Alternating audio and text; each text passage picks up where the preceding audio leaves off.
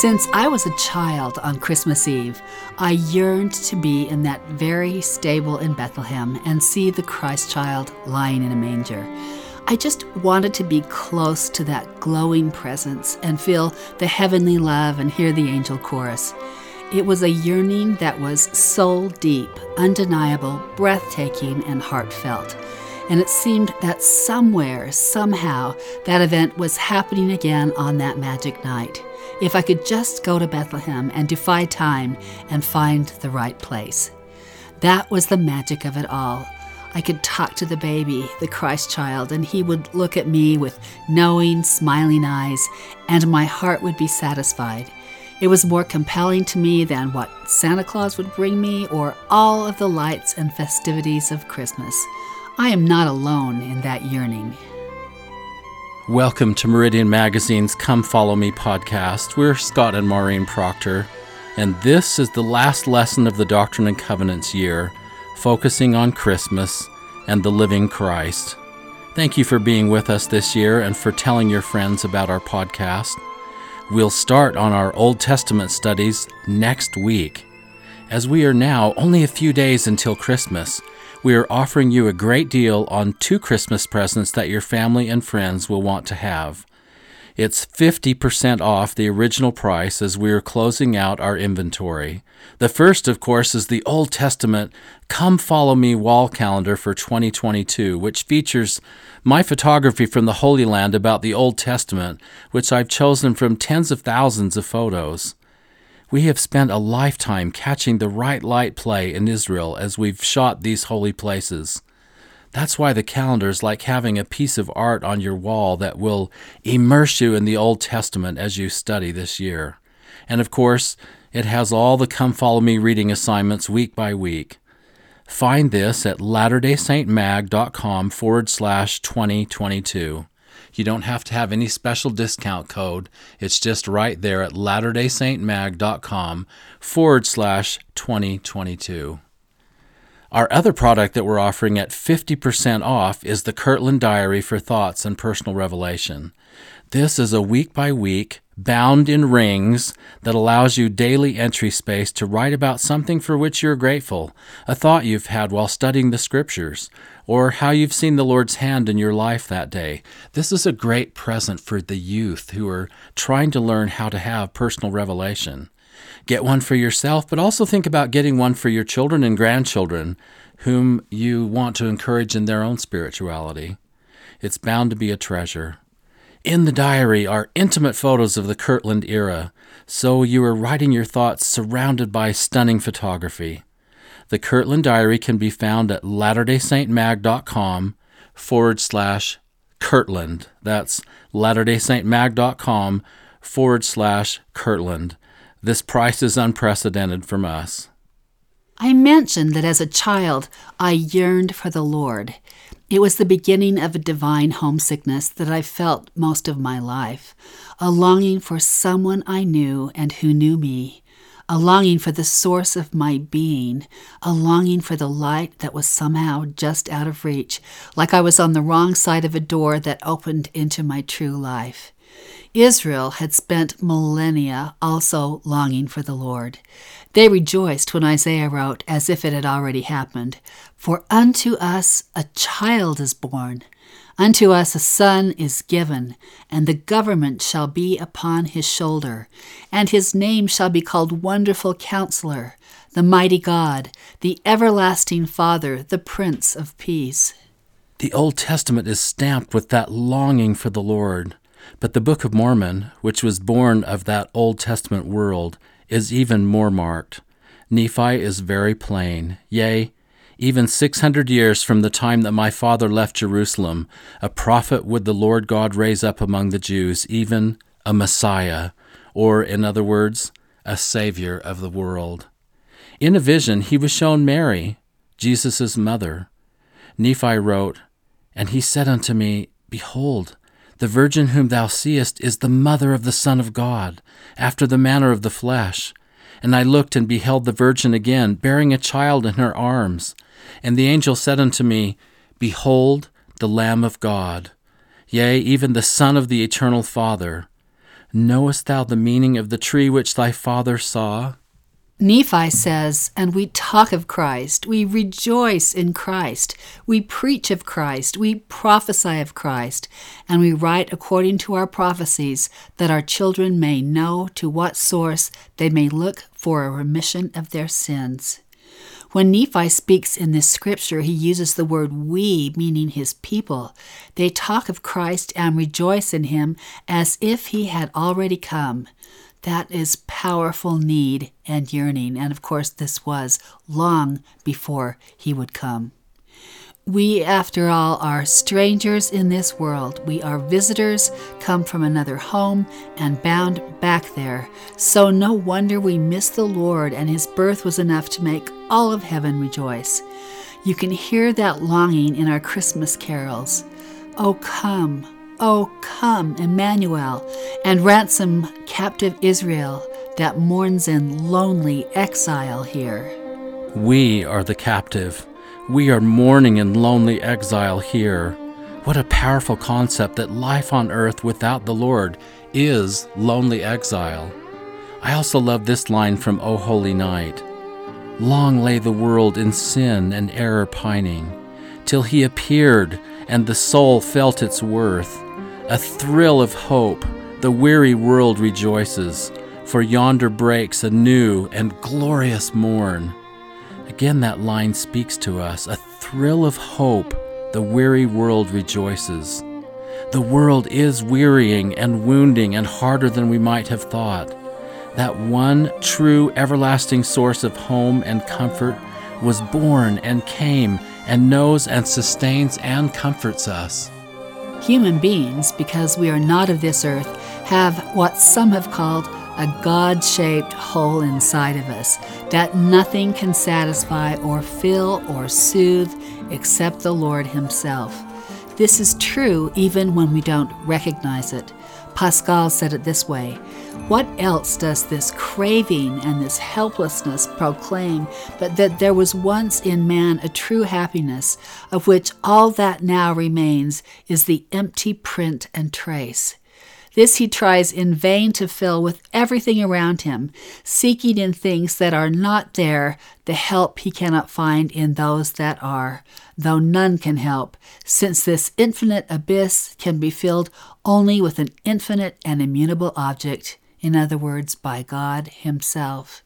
St. Augustine said it this way: you have made us for yourself, O Lord, and our hearts are restless until they rest in you. I like C.S. Lewis's take on this in Mere Christianity.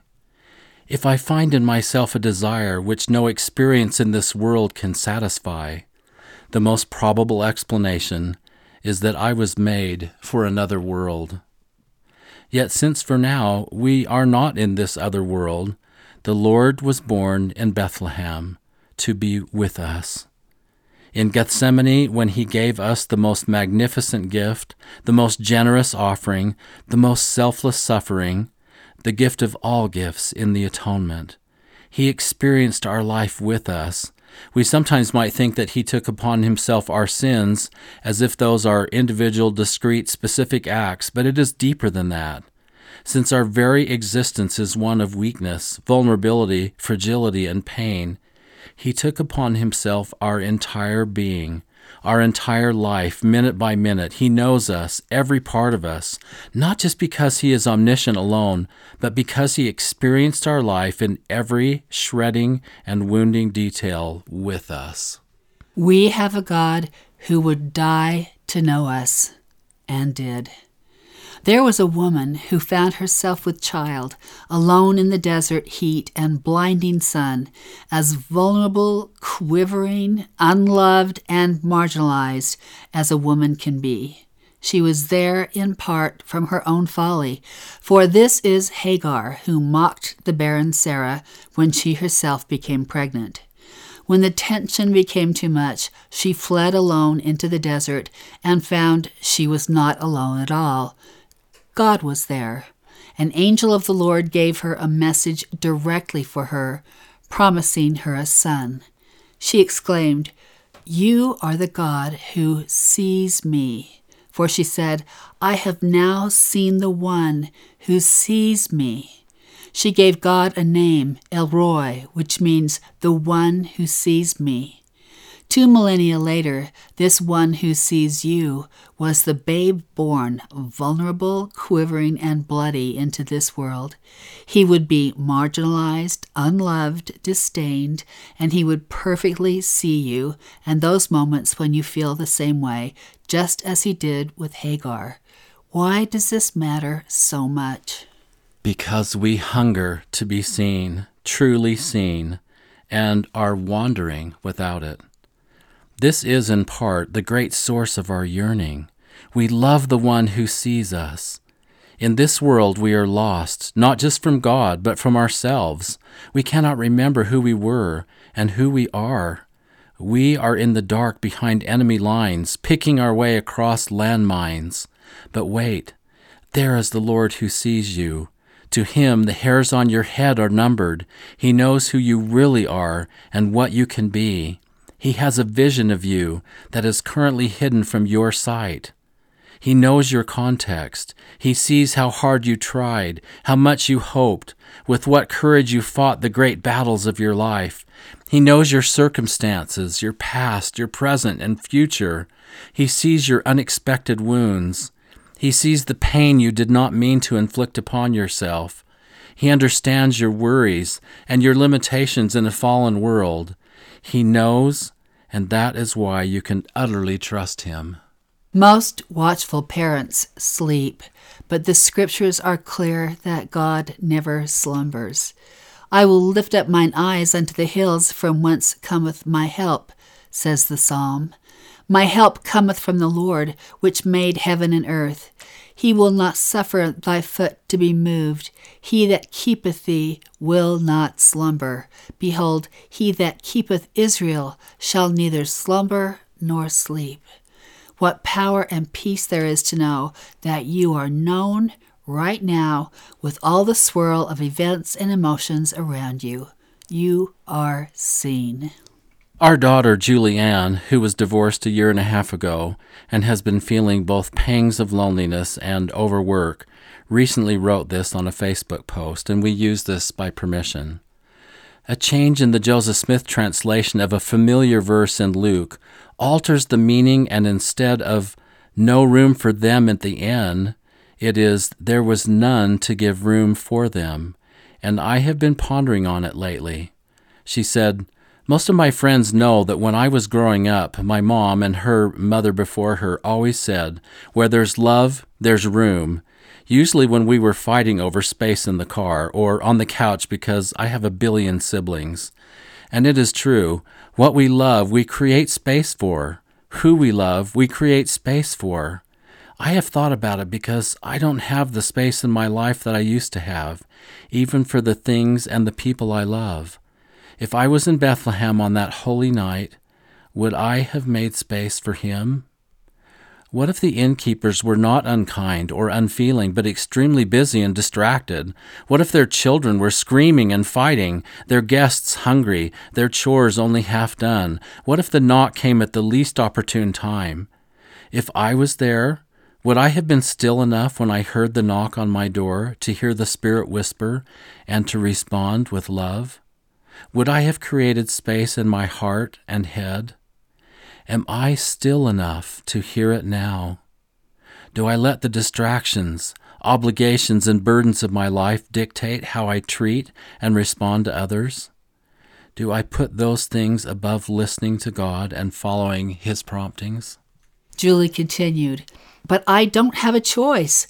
The things I am busy with are necessary for survival. They are not only good things, they are vital. What do I put down when I have stripped my life of the extraneous already the last year and a half? It is so easy for me to justify that I do the best I can and continue on in the manner that I am accustomed to. It is familiar, it is known. Even in pain or distress, the familiar has a comfort about it, a certainty that the unknown does not. as I have reflected on things that matter and things that don't, for the first time in my life, I am not 100% certain that I would have been one that made space as an innkeeper, and it is a humbling realization. I can now appreciate how it could be that someone was too frazzled and stretched too thin to see and hear and know that they were turning away their Savior. She said, "I do not want to turn away my Savior. I am overwhelmed by his love, sacrifice, and grace for me. I also realize that when I turn away from my fellow men, I am also turning away him. I know this season is a hard and lonely one for so many. Loneliness is an overwhelming burden to carry. It is one I am intimately acquainted with. I testify to you that the greatest gift we ever will have is that of the atonement. You are known, you are seen, he weeps with you. Part of that loneliness is the separation from our Heavenly Father. Life was always going to be painful because we can't be with him while we are here. That pain is part of mortality, but also temporary. I have been praying this season for the peace that the Spirit brings and for the joy and hope that only the gospel and plan of salvation bring. Merry Christmas to each of you, she says. If I could give you each a hug, I would. I'm trying to stay still inside, to create space and let him in." I love the tenderness of this entry and Julianne's knowledge that only the Lord truly sees her, and that is why she must stay still and let him in, even when it is hard. The Lord's life is filled with moments that make it clear that he sees the people around him. He sees directly into their soul and beyond to their eternal existence. He remembers them. He anticipates them.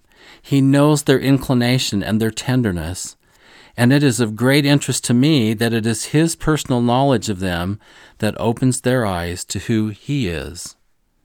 In the first chapter of John, when John the Baptist's followers are beginning to recognize that Jesus is the Messiah, Philip finds Nathanael and says, "We have found him, of whom Moses in the law and the prophets did write, Jesus of Nazareth, the son of Joseph." And Nathanael said unto him, "Can there any good thing come out of Nazareth?" Philip saith unto him, "Come and see." Jesus saw Nathanael coming to him, and saith of him, Behold, an Israelite indeed, in whom is no guile. Nathanael saith unto him, Whence knowest thou me? Jesus answered and said unto him, Before that Philip called thee, when thou wast under the fig tree, I saw thee. Nathanael answered and saith unto him, Rabbi, thou art the Son of God, thou art the King of Israel. Nathanael can see he is the Lord because the Lord saw him first. It is the same with the woman of Samaria described in John chapter 4. To understand this story best, we must see the context. This woman came to the well at noon, and that is not the hour that the women of the village would come to the well. They came, of course, first thing in the morning in the cool of the day, and they enjoyed each other's company as they drew the heavy water from the well. That this woman came in the heat of the day at noon tells us volumes about her. She is the marginalized woman, the lonely, forsaken woman, the woman with a past. Her life has failed her and her choices haunt her. And though things have not worked well for her, the Lord sees her perfectly and with sympathy. She is surprised that he talks to her, as in that world men don't speak to women, and Jews don't speak to the Samaritans, who are a hated and disdained group. Yet the Lord, breaking all the conventions of his day, asks her for water. Then saith the woman of Samaria unto him, How is it that thou, being a Jew, askest drink of me, which am a woman of Samaria? For the Jews have no dealings with the Samaritans.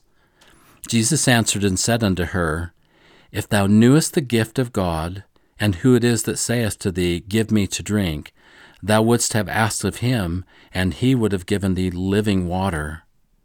Before he will explain what that means, Jesus continues, Go, call thy husband, and come thither. Go, call thy husband, and come hither.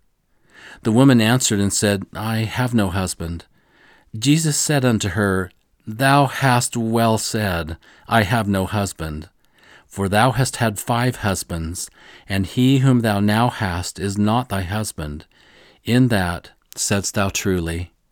The woman saith unto him, Sir, I perceive that thou art a prophet. It was when Jesus knew so clearly who she was that she can perceive who he is. When we see that he sees us, we have new power to see who he is. It's that personal. She is given the rare privilege of being the first in the scriptural account of knowing that Jesus is the Messiah, and she has new courage, for she leaves her pot behind and runs away to tell all the others. Jesus didn't just know that she had had 5 husbands. He knew her heartache, and he saw something in her that no one in her village had surely seen, for he told her who he was. We love the Lord because he loved us first. We yearn to know the Lord because he is the only one who truly sees us. We ran an article on Meridian one Christmas by Kim White called Celebrating a Season of Joy When You're Miserable. That really moved me. She wrote, In December 2012, everything fell apart. Our oldest child, who struggled with mental illness, left our home almost immediately after she turned 18 and went to live with a friend's family, claiming falsely that she was being abused at home. I had been ill for many weeks and was devastated. We were left trying to help our younger children who were confused and upset by her departure, try to cope with their own emotions and feelings of loss. My husband, a student at the time, was divided between end-of-semester schoolwork and the upheaval at home and ended up feeling like he had failed on both fronts. Meanwhile, Christmas crept ever closer, and I was too sick and overwhelmed to do anything about it. I would find out I was unexpectedly pregnant not long before we received a phone call from our daughter's school reporting a significant psychological event that required emergency intervention. I ended up 2 weeks before Christmas, leaving my beloved firstborn at a psychiatric hospital. We had no presents, no tree, and no emotional energy left to cope with an unexpected and ill-timed pregnancy. We lived far away from any family and faced the prospect of a Christmas day that we would be spending as visitors in a psych hospital. Kim continued, At some point in all this, our ward was having a Christmas party at a ward member's home. My husband didn't have the heart for parties, but I decided I needed something fun and celebratory, so I went to the party to lift my spirits. As soon as I walked in, I realized I had made a terrible mistake. The darling decorations, the superb table of Christmas treats, the festive music in the background, the hum of happy voices, they all made me feel like a foreign interloper. These light, fun trappings had no relation to my life. I couldn't enjoy them. They just made me feel worse. I walked over to the table of treats to grab a distraction, but it was too cute. It was such a contrast to the dreary institutional food my child was eating on plastic trays with a soft plastic spoon. It sent me into a flood of tears. So there I was, standing alone at the edge of a room full of happy people just crying and unable to stop. Kim wrote, It's worth asking, what is the Christmas spirit really? We always talk about it as a spirit of festivity and cheer, a feeling of upbeat service and devotion, a time to enjoy family gatherings and think about all we're grateful for. But I'm not convinced that's the real Christmas spirit so much as a cultural invention. Think about it this way. The first Christmas wasn't about a joyous gathering. Mary and Joseph were forced to travel at the whim of the Roman political leader who had usurped power over their nation. No exceptions for pregnant women or infants. And although they weren't alone and were certainly traveling with other family members who had the same reason for the journey, they were highly religious Jews about to have a full-term baby far less than 9 months into their marriage. They had no wealth or social status to do any better for their baby than to share a stable with beasts of burden. The only people we know of who joined them in celebrating the birth of the Savior were strangers to them, unskilled laborers with no wealth or power to bring anything to the gathering other than their own joy. Kim said, in the Americas, the first Christmas was celebrated by a small handful of believers who had been, men, women, and children, sentenced to death by their apostate society. Early Christians on both continents were persecuted, hunted, and killed. Celebrating the birth of Christ has been, for many of our Christian forebears, a tremendous risk. The idea that Christmas should be a time of celebration and gathering and gift-giving and carol singing and lights displays and musical extravaganzas and Broadway shows and parties full of themed treats is unique to a wealthy, modern Christian culture. It's not part of our religion. Rejoicing is part of our religion, but having the perfect Christmas is not. So, Kim said, as I was standing there by the treats table, tears streaming down my face, trying not to be noticed, a kind voice said, "Hey, how are you?" I turned around, cringing with embarrassment at my wet, swollen face, to see a friend's husband, a man I knew as an acquaintance but not much more, standing there. But it happened to also be the man who plays Jesus in the church's Bible videos. He was looking at me like it was the most normal thing in the world to be crying at a Christmas party, like some people drink hot chocolate, some people drink hot cider, some people stand in a corner and cry, some people portray Jesus on TV. It's all the same. Just having him talk to me, not with concern or embarrassment, but in this perfectly natural, casual way, made me suddenly feel like I was okay to be where I was. Now let me be clear, the good man who plays the Lord as an actor is not actually the Lord, just ask his wife. But his face in that moment, his willingness to engage me, felt symbolic. It seemed to me that Christ himself, he whose birth we celebrate, was letting me know I was not out of place at Christmas just because I was sad instead of rejoicing, alone instead of gathering. It was like he was telling me, Christmas is for you too. Kim said, feeling better after our chat, I joined a group singing Christmas carols. When we got to O Holy Night, the words we were given included a verse I had never heard before. I tried to sing, but could not, as those tears filled my eyes once again.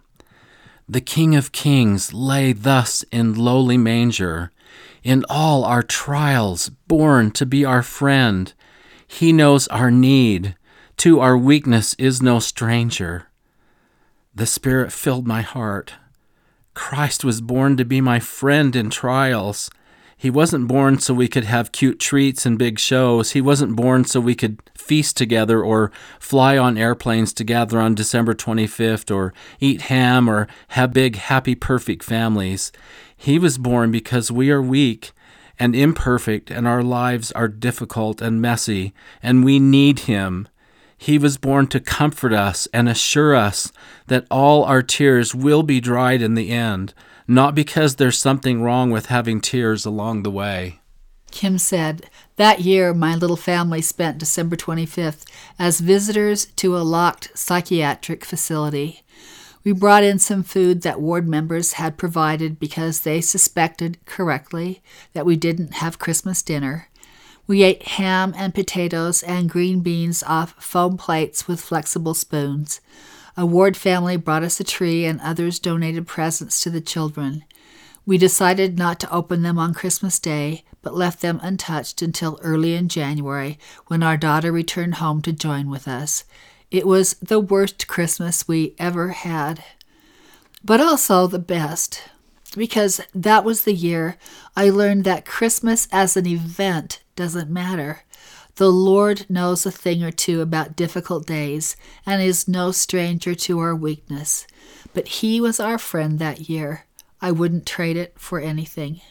I am so grateful that we celebrate the Lord who sees us at Christmas time and that we remember his magnificent life on earth, beginning with that humble birth. We are grateful that the stories of Jesus are not just a memory from another time, but that he is the living Christ. we are grateful for the testimony of the apostles given in this day of the living Christ.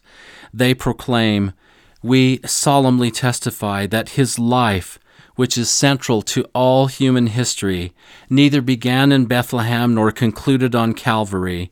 He was the firstborn of the Father, the only begotten Son in the flesh, the Redeemer of the world. He rose from the grave to become the firstfruits of them that slept. As risen Lord, he visited among those he had loved in life. He also ministered among his other sheep in ancient America. In the modern world, he and his father appeared to the boy Joseph Smith, ushering in the long-promised dispensation of the fullness of times." Of the living Christ, the prophet Joseph wrote, "His eyes were as a flame of fire. The hair of his head was white like the pure snow.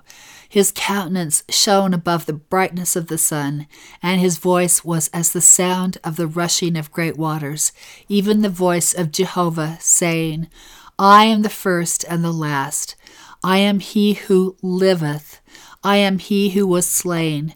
I am your advocate with the Father." Of him the prophet also declared, "And now, after the many testimonies which have been given of him, this is the testimony, last of all, which we give of him, that he lives. For we saw him, even on the right hand of God, and we heard the voice bearing record that he is the only begotten of the Father, that by him and through him and of him the worlds are and were created, and the inhabitants thereof are begotten sons and daughters unto God." Signed with the 15 strong signatures of the apostles, we read, "We bear testimony, as his duly ordained apostles, that Jesus is the living Christ, the immortal Son of God. He is the great King Emmanuel, who stands today on the right hand of his Father. He is the light, the life, and the hope of the world. His way is the path that leads to happiness in this life and eternal life in the world to come. God be thanked for the matchless gift of his divine Son." He lives.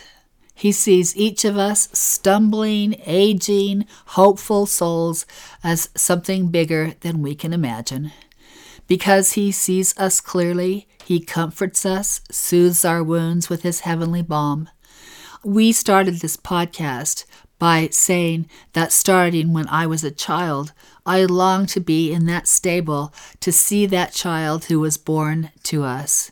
Unto us a child is born, unto us a son is given. But my yearnings have expanded over time. Now I want to be there as a shepherd with a charge to spread the word to every wounded, hurting soul. The Lord is come. He is come for you with healing in his wings. He has come and will enter right into your messy circumstances to be with you.